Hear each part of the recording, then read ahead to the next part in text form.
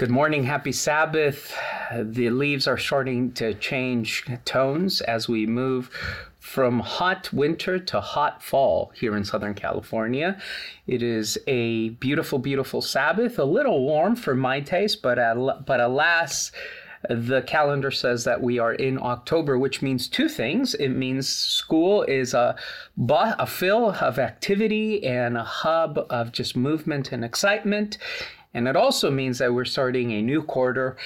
We deal with mission for the next 13 Sabbaths. We deal with how we are as Adventists to convey a message that is poignant and profound. And we do so as a team, asking for God's presence to be with us. So let me invite you, before we get started, to pray. And as we pray, we're going to invite my co-host, Joey O, to join us. And we're going to have a conversation on mission, and specifically, what is God's mission to us? So pray with us. God, thank you for giving us a mission. Thank you for calling us. Thank you for equipping us. Thank you for your kindness and your care. We just pray that you continue to move in and through us, for we do so in the name of Jesus. Amen. Happy October Sabbath. How are you today on this fall, warm Sabbath? Yeah, I thought we were done with all the hot weather. We are not. But Loma Linda always has a few of these up her sleeve before we hit winter. The remnants of the summer. Yeah. But it is nice. It is nice that the evenings are getting cooler. With the kids in school, it really does feel like we're in the rhythm of fall now, and summer is behind us. It's behind us. And it's really interesting. If you live in Southern California, maybe some other places of the country, you'll recognize this. It's really hard to get dressed because it's cold in the morning, and then it gets really hot in the middle of the day, and then it gets cold at night again. So you do have to be very, very judicious with how you layer up, particularly as you're going out to drop the kiddos off at school. I looked at the thermometer Friday, so yesterday, and it was 58 degrees when we took the kids out to school, and then it was close to 90 by the time we picked them up. So that's just a little 30-degree shift in the air in a couple hours. So that's been challenging. Yeah, welcome to Loma Linda, right? Yeah. Layers are key. Layers are key when you live here. Layers are key. Layers are part of the mission of Loma Linda. So we start a new quarter. Joey, we move, and the General Conference Adult Sabbath School Department does this really well. We move from something usually theological to something more practical, to something more evangelistic and oriented towards our duty and our call as members of God's church. And by that we mean all Christian churches. And so we start this lesson moving out of the beautiful theology of Ephesians to jump into something more practical. Yeah, God with us. And what an appropriate theme, this idea that God has sent us into mission, and the mission of the Seventh-day Adventist Church. What a great theme to talk about as the school year begins, as we enter into the fall. And then we end this quarter with a celebration of how God's mission on earth began with the birth of Jesus Christ. So I think it's a very appropriate theme for this season. Yeah, it is apropos. It's apropos that I think we at least go back to this on a semi-regular basis, because you need to continue driving this point of mission. You need to be clear about what your goals are, what your calling is, what your purpose is, in order to obviously fulfill that purpose. And so I find it interesting that we start this lesson by going back to celebrate and to recognize the Adventist God.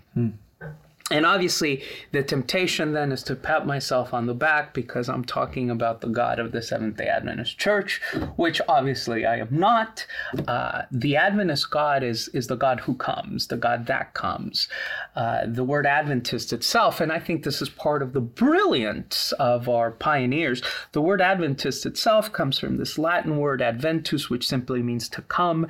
And so Adventism is a movement that seeks to respond in meaningful ways to the coming of God.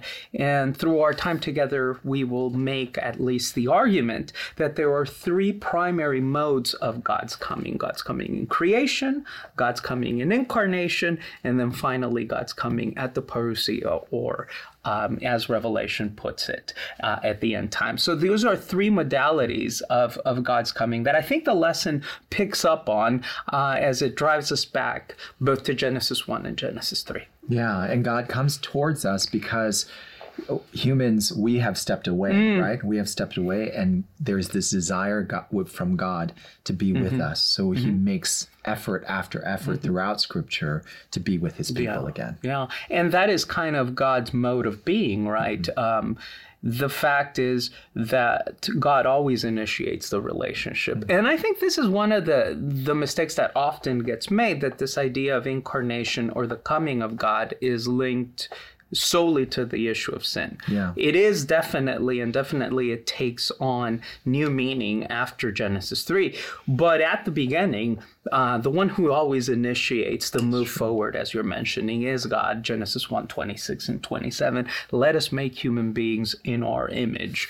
So it is always God who desires to create beings, creatures in God's image. And by this we mean, as we've said before, beings with the capacity to freely relate and to freely connect in meaningful ways to that which is wholly other, as Paul Tillich would say, to God, to this God that is both immanent and transcendent. Those are a lot of big words, I know, but yeah, I love how you make that connection between God's creative impulse and his desire to come to be with us, right? That was driven because he wanted to be with humanity. That's what inspired him to create. And not just that, after God creates humanity, he comes regularly to walk with them in the garden and to spend time with them. It's not like he just created them and then he moves on, right? He wants to have a relationship, which is, when you think about it, is kind of incredible, right?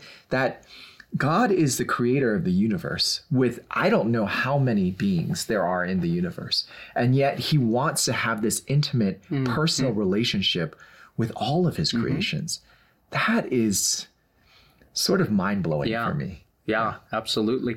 And I think that is what gives credence to this idea of Sabbath simply being something more than the right day or the seal of the remnant. Although there are some I think highly eschatological meanings to the idea of Sabbath. The reality is Sabbath is a altar to God's ultimate desire to be known and to know us. And so this is why the creative week, concludes on Sabbath for God, but it commences for human beings, because God wants to be intentional about creating the space to come, to be Adventist in the sense that it is God revealing God's self to Adam and Eve.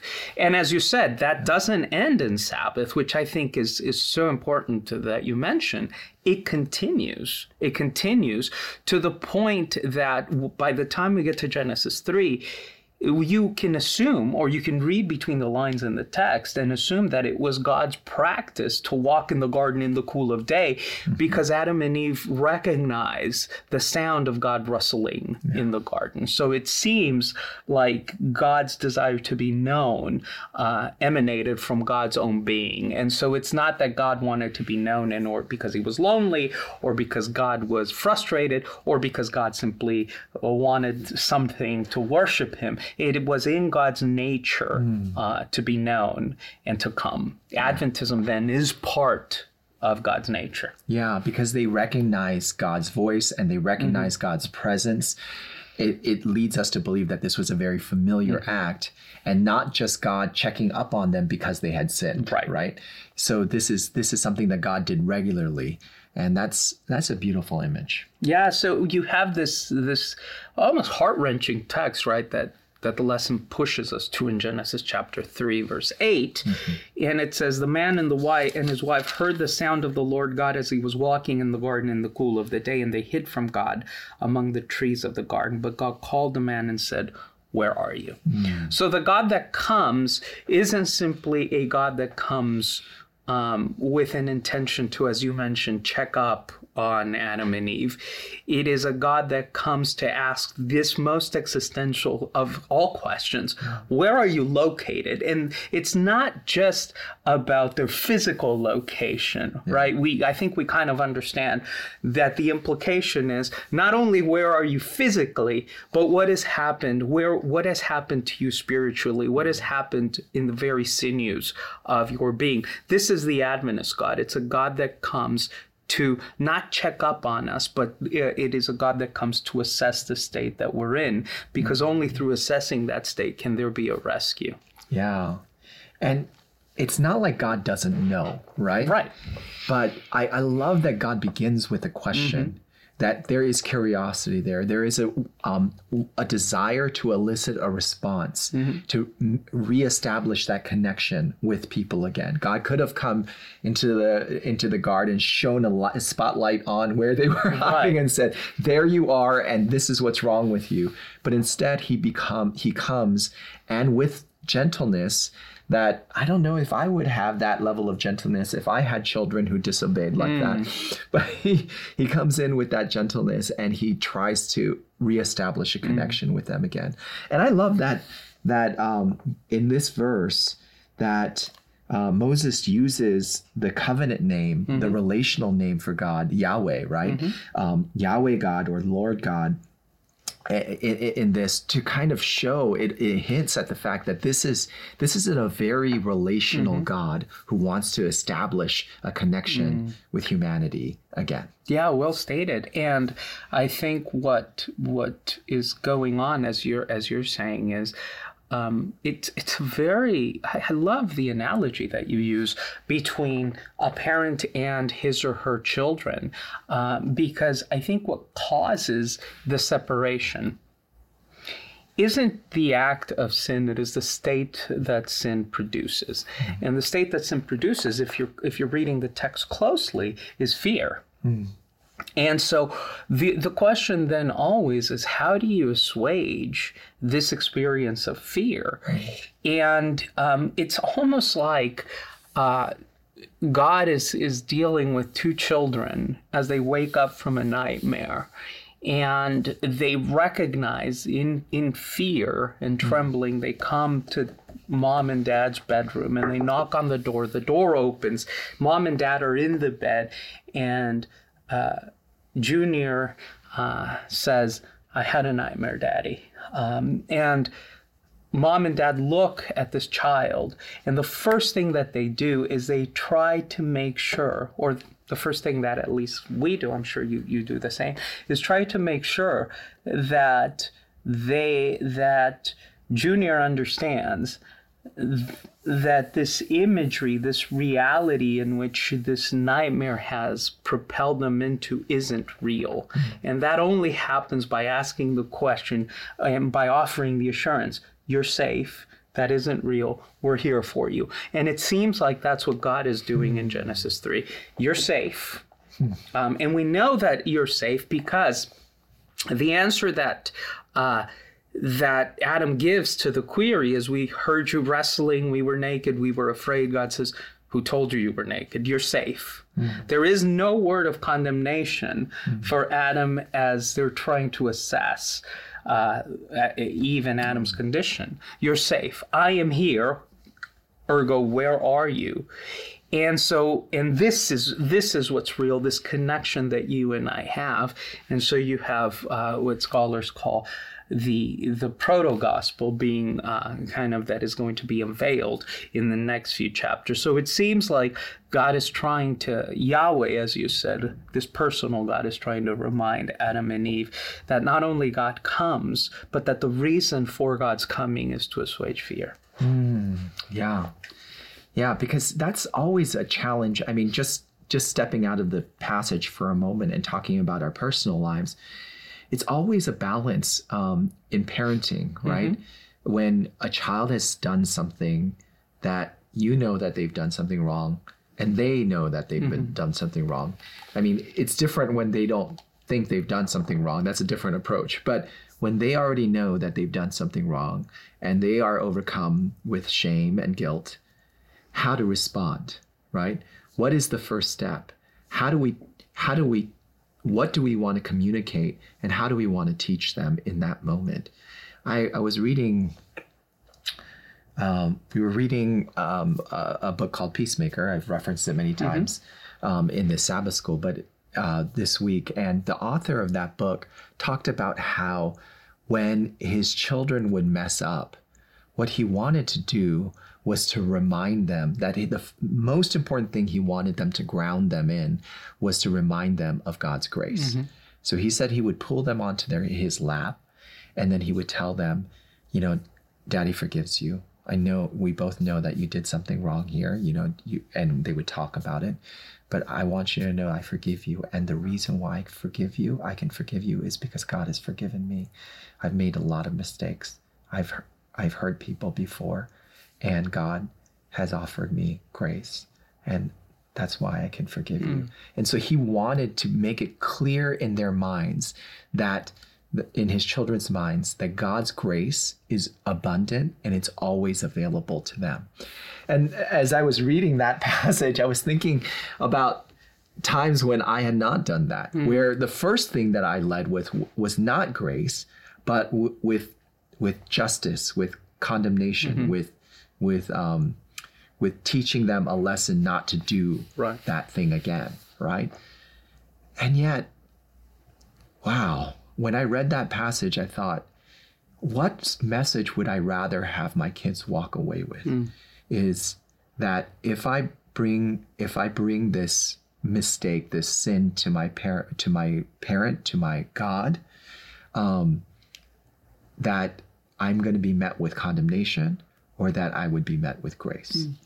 I'm not saying that it's not appropriate to talk about the issue and to address the issue. I think that's absolutely appropriate, but I think we do our kids sometimes a disservice if we don't lead with grace. Yeah. And that's what God, as you're pointing out, that's what God does here. He does address their sin later on. Like in that passage, he says, have you eaten from the tree that I commanded you not to eat from? So he does address the issue itself, but he leads with grace. And I think that's powerful. Because that's the only thing I think that can assuage the fear. Yeah. The fear, I think, ingrained in human beings is because every relationship, or most every relationship that we have, is transactional, and to some degree, we kind of believe that our spiritual life is transactional. In other words, God will love me as long as I X, Y, and Z. And I think the preoccupation with a lot of people, and this is, I think, why both you and I hedge a bit, and we say, we're not saying that everything goes, or that you don't talk about sin, or that there are no consequences. The reason why we hedge is because there's a large contingent of Christianity that says, if you just talk about grace, then then you are really, really being lax on standards. And I don't know if it's that I'm getting older and my kids are getting older. Perhaps that's what's going on. But I think when we have that conversation, Joey, it is because we have deeply, deeply underestimated grace. We have deeply, deeply underestimated the transformative power that grace possesses. We have deeply, deeply underestimated that, as you've said on many occasions here, grace is not equivalent to weakness.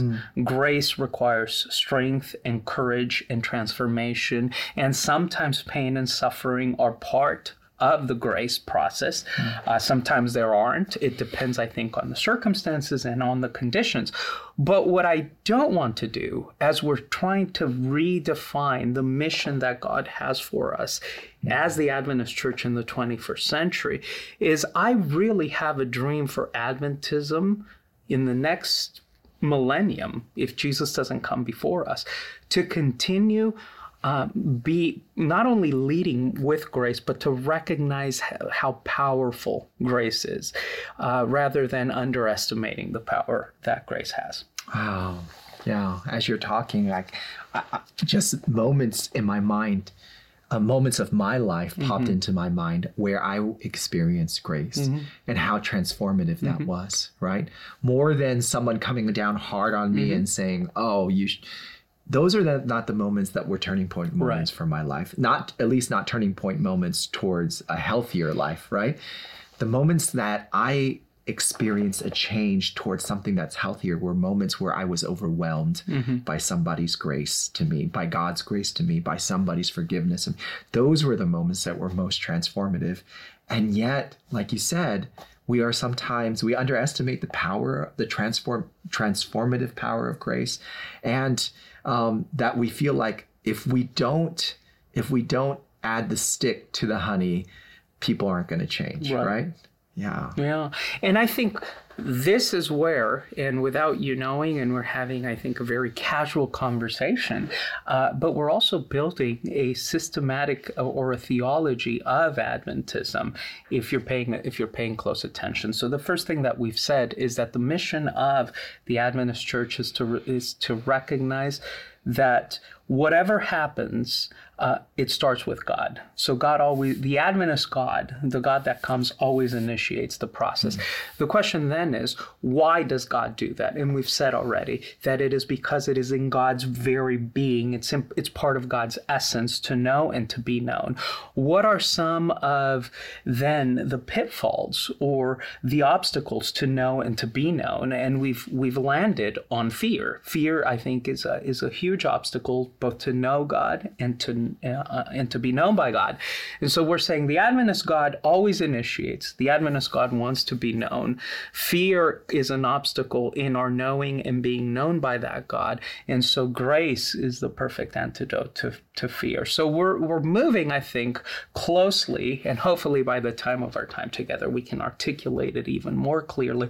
What is the mission that God has for us? Wow, I love how you systematically showed that even the act of grace is woven into who God is, which is that relational God, the God who is known and wants to be known and know each of us. That personal, intimate God gives grace because that is the only thing that can repair the relationship when fear gets in the way. Yeah, that's well said. And the question then becomes, right? Okay, so the purpose of the Adventist Church is to promote, or the mission of the Adventist Church is to promote this God. How do we then deal? Because it's God's intention then is to know us and to be known by us. How do we deal with people whose knowledge of God is different than our knowledge of God or than our understanding of who God is? And I think that's where the lesson does a really good does a really, really good job of moving us to consider the times in which God steps in to prevent this term that is in vogue, right? Mission drift, when the people of God start swerving from this idea. It almost is like is by de facto that God will step in to kind of realign them. So you have, for example, the lesson talking about Moses and about people like Joseph, and how when God's people start to mission drift from that which they have been called for, God reminds them that their job is to respond in kind to what God is already doing. So we don't start by saying, what do we do? We start by asking the question, what is God already doing? Where is God already at work? And that becomes challenging because often God is at work in the places that we don't expect. We were talking about, the lesson talked a little bit about Abraham, and God was at work in some pretty strange places, right, throughout the Abraham cycle, where Pharaoh of Egypt, for example, acts in a much more God-oriented way when he finds out about Sarah and Abraham's lie than Abraham does. And so the challenge is not only to be known and to know, but to also ask ourselves the question, where is God already at work in order for us to come alongside and to buttress those efforts of what God is already doing. Wow. Yeah. Yeah. It seems like sometimes we make the assumption that God is only at work in the church and only at work in Adventists or Christians, right? That God is only at work there. But the reality we find from Scripture, as you so eloquently described it, is that God, it's like these people pop out of nowhere and you find out that they are God followers, right? Right? Abraham goes and he gives a tithe to this king, and we get no background on this king or who he is, and yet, he just gives him the tithe, and so your understanding is, oh, he must be a priest of God, or he must be a follower of God, something, right? Like these random people pop out in Scripture, and even like Balaam, right? Balaam appears out of nowhere, and then he has this whole segment in the book of Numbers about him, and then he disappears, right? So there is this idea that God is at work in places that we do not expect, and that it's not so much us going into, I think the term that we used to use for territories where Christianity has not spread is like dark territories, right? Dark countries, that there is no light already happening there, and that we need to go into there and shine that light, right? That God is already sparking a light in those places. We just need to find out where he's working and partnering with him. That would really change the way that we approach mission, right?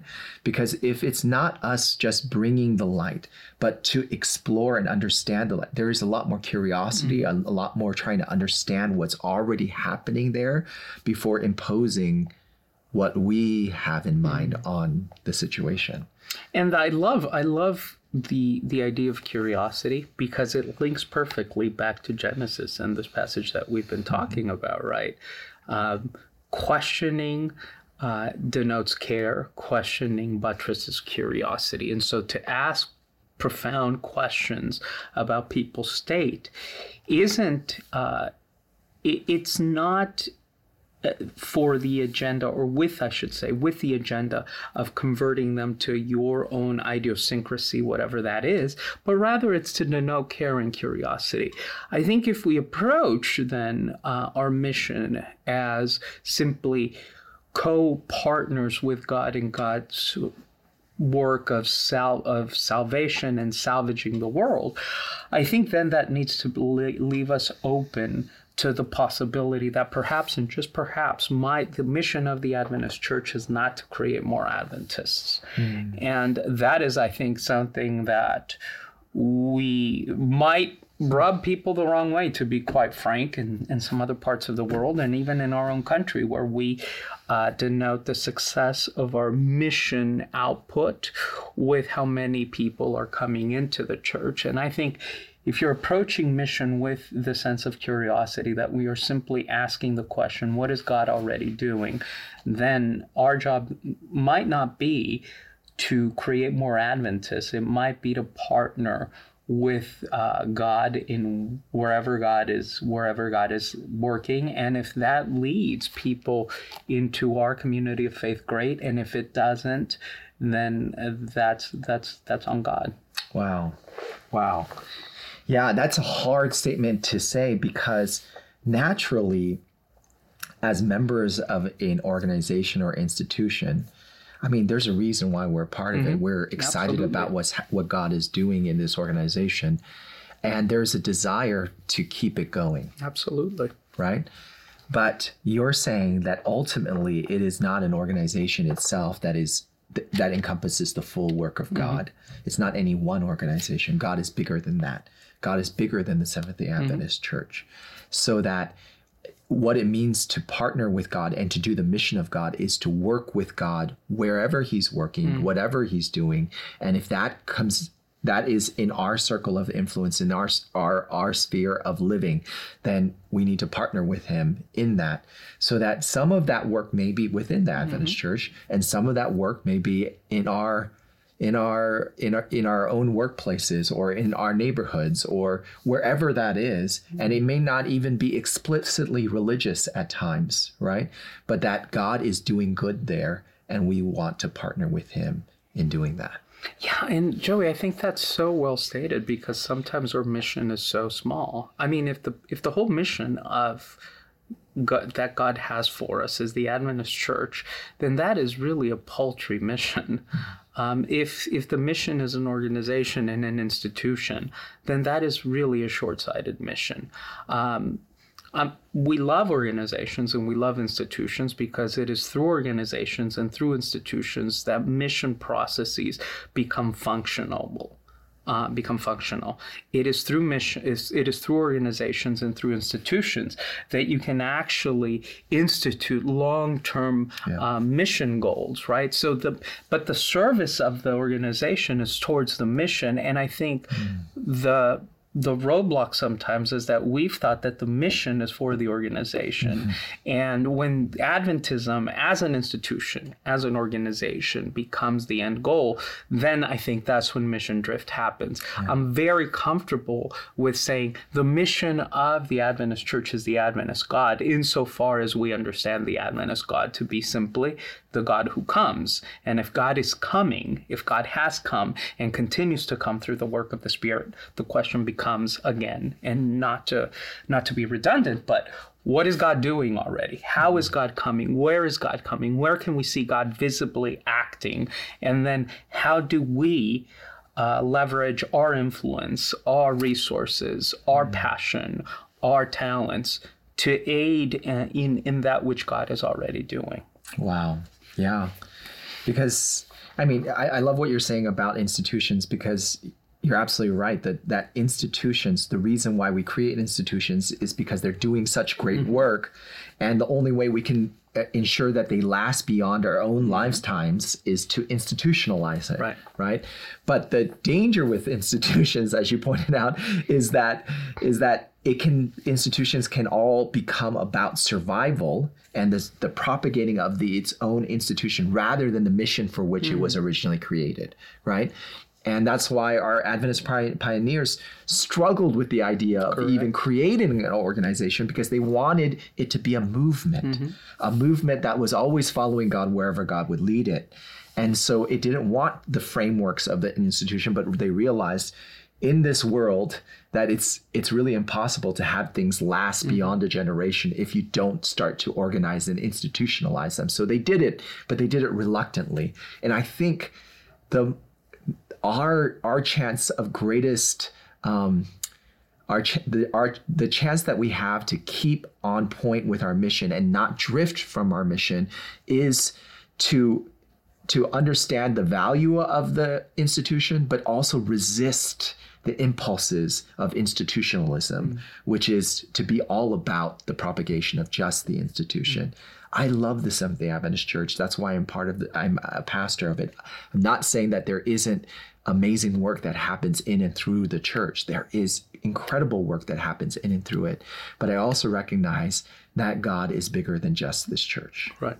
And I think that's what's important to realize, that our mission, our call, has been to work within this system, this family that we call Adventism.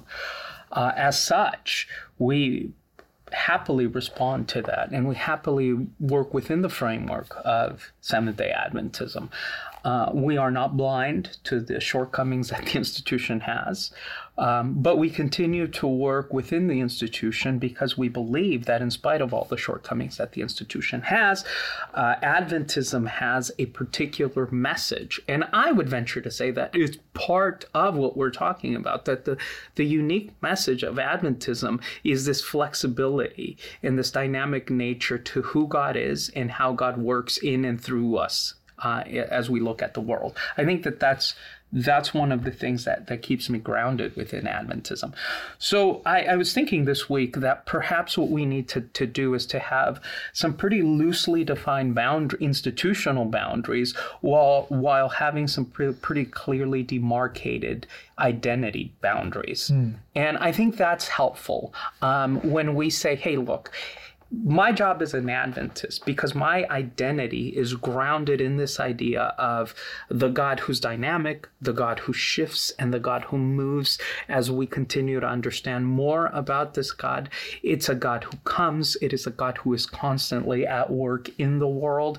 It is a God who, as you said, pops up sometimes in unexpected places. If that is part and parcel of my identity, then those boundaries for me are pretty clearly defined. The other stuff, church polity and structure, as long as they are being used in order to continue driving these very defined identity markers that I think I ascribe to, then I'm okay with that. But I'm also okay with those shifting and changing as we continue to try to move these identity markers ahead. So, for example, if there comes a time when we return to this state like they had in the early church, where clergy wasn't paid, you had to do something else, and ministry was something you did as part of your calling. I hope that we have the courage to say we're ready to vote ourselves out of a job because of the desire that we have for these identity markers, for those things that really do drive the mission to continue moving forward. Yeah, and that's the hardest part, right? Organizations are perfectly designed to get the results they're already getting, right? And there's a reason why, for all of its flaws and brokenness, and that the Seventh-day Adventist Church is the way that it is because it's beneficial to certain people, and it's beneficial, and it works for, and it does a work that is very valuable. So that is what keeps it sometimes from being able to shift and even improve in its ability to accomplish or to work and partner with God, whatever God is doing. The Seventh-day Adventist Church, for example, is one that is impressive in its way of being able to communicate an idea across large bodies of people and get so many people on the same page at the same time, right? We've worked, for example, in the North American division with the Fuller Institute on this thing called Growing Young. And Fuller Youth Institute was so impressed with the Seventh-day Adventist Church because of how quickly it was able to get all these books and all this information and have all of these all of these things happen so quickly. They said they have never worked with a church organization that was able to disseminate this information so quickly and so widespread all at once. It was very incredible. They were impressed with our church. That's something that we're very, very good at. The fact that there is one Sabbath school lesson study that Adventists across the world study together in different languages, and they're able to create this and disseminate it in all these various languages in all these various places, and people are growing and benefit from that's incredible, right? So that's something that the Seventh-day Adventist Church does well. But because of those systems, it also has difficulty being flexible. His difficulty moving quickly or adapting quickly to changes, and especially when it comes to God challenging the way that we view things or the way that we think, it moves very slowly. And so how can I sometimes wonder as I study scripture, because I see God moving and I see the people of God always being too slow to follow where God is going, right? You see that in the Old Testament, where they got so obsessed with idolatry and they were so in that frame of mind.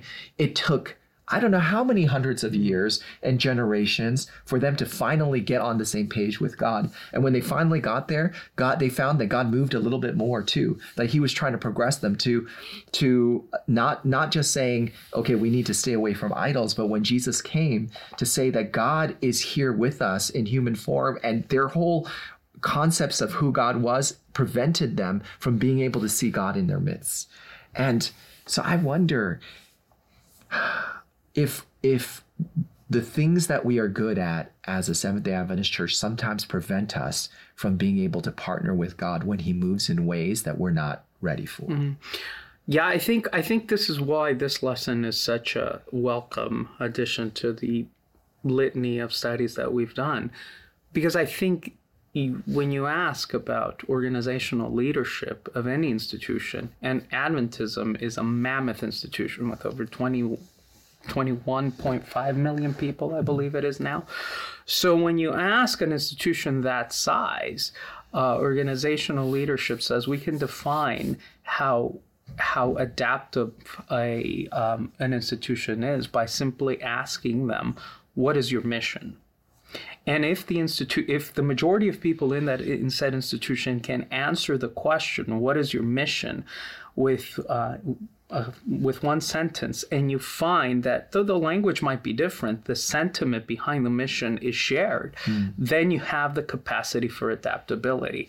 I think the primary problem is if you ask Adventism around the world, what is the primary mission of the Adventist Church? I'm not sure that you're going to get the level of uniformity that those people studying organizational leadership and the capacity for an institution to be adaptable, to be adaptive. I don't know if we're at that point yet. Hopefully, conversations like this are leading us in the direction where we're actually asking, okay, well, what is the most important part? Is the most important part to respond to what God is already doing? Is, as Adventists, my primary job to ensure that you are having a relationship with the God that is already come and that is already doing something in your life.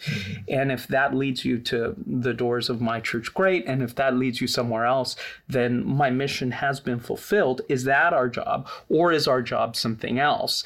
And I think until we're able to do that, we are not going to be able to move to the second part of organization of adaptive leadership, which we can talk about in a little bit. But I think the first thing is kind of codifying clearly how capable we are of navigating change, because we have a uniform mission.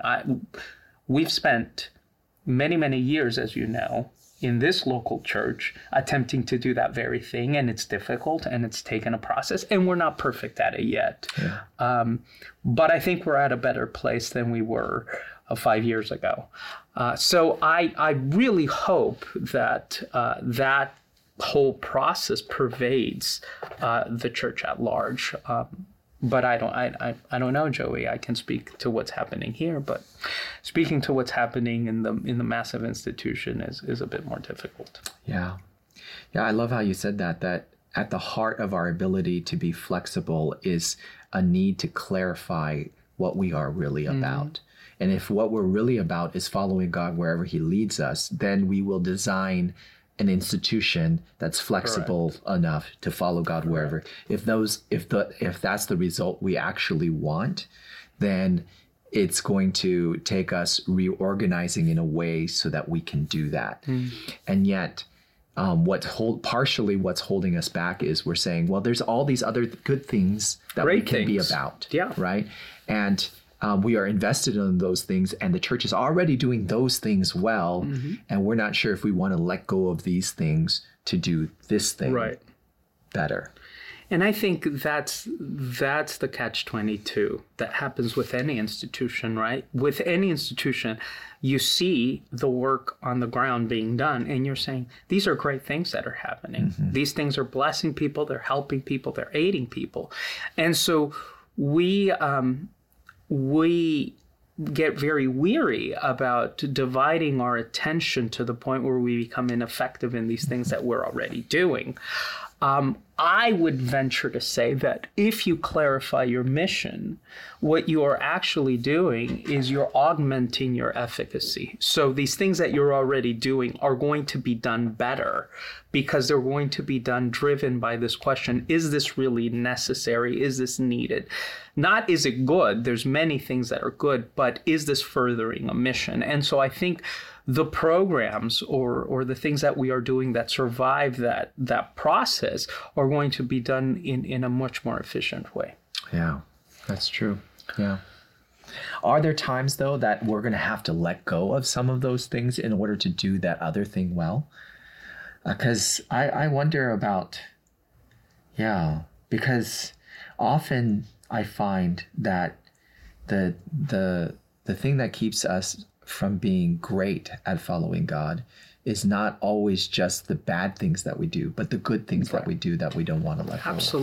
Absolutely. So they use this, and I'm sure you've read it and you've used it, and maybe you've even taught it.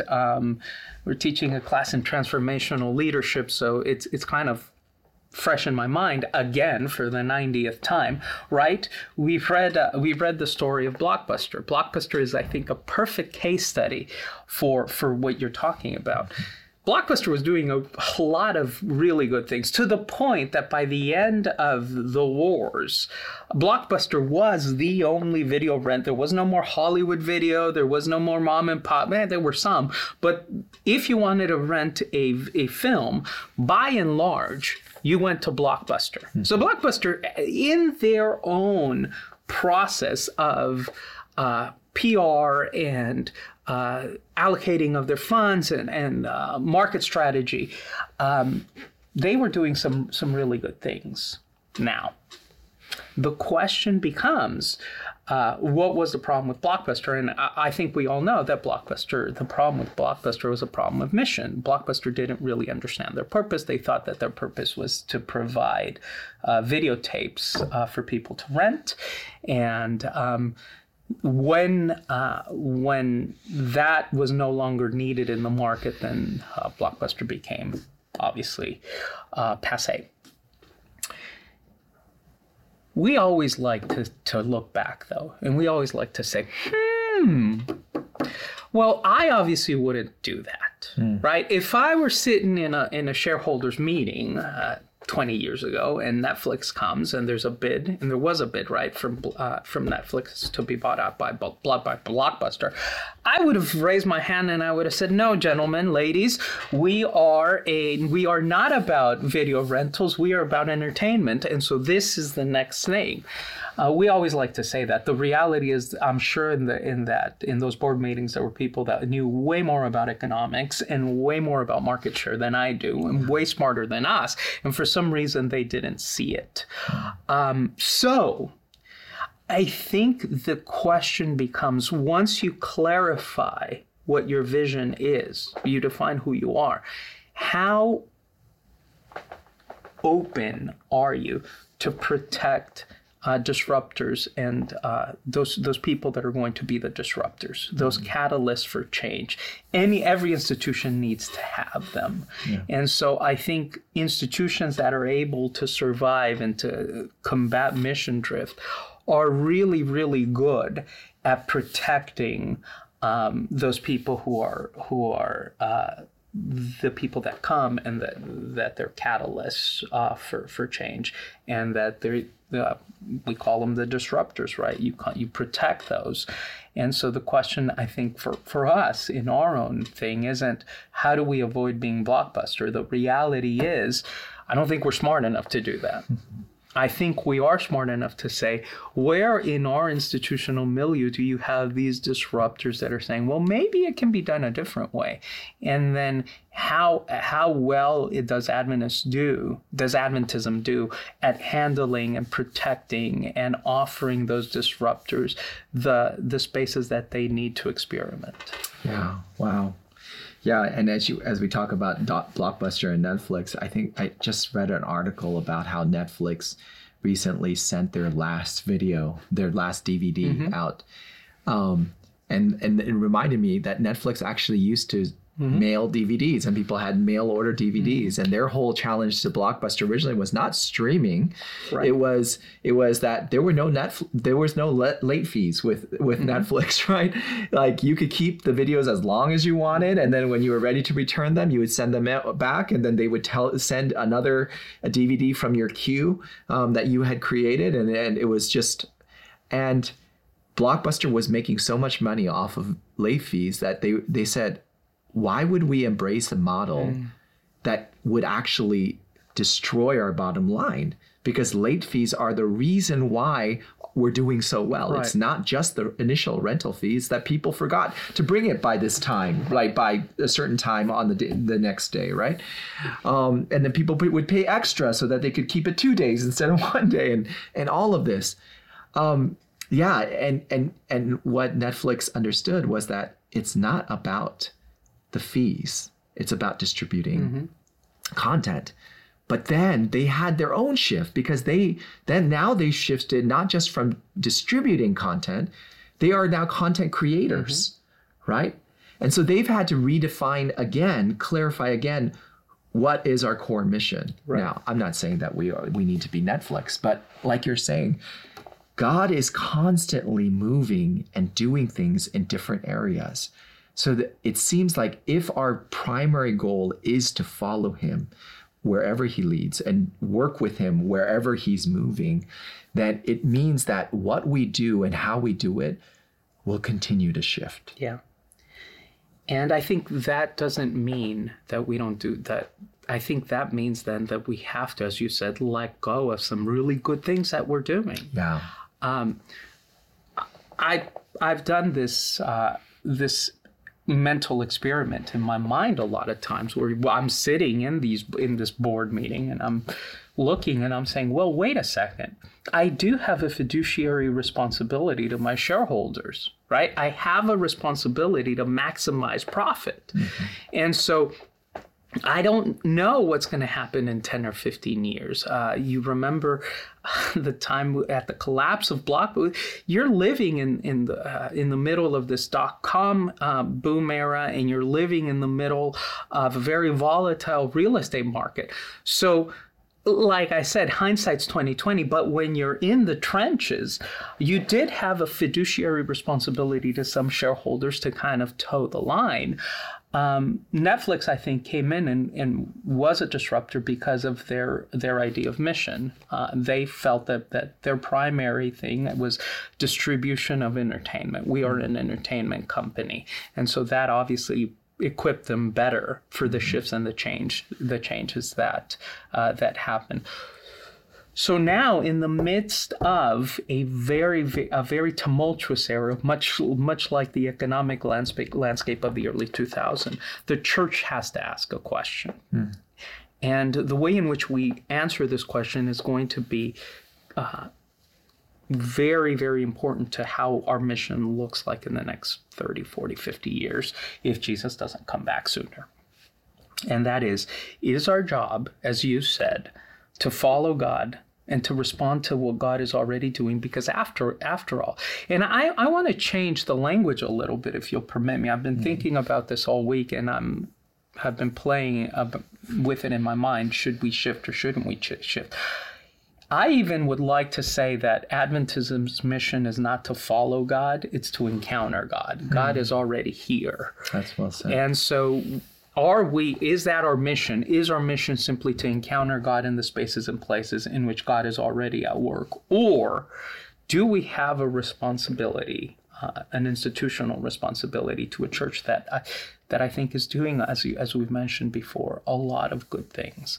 How we answer that question is deeply, deeply going to form the paradigm that we're going to have towards mission in the next couple years.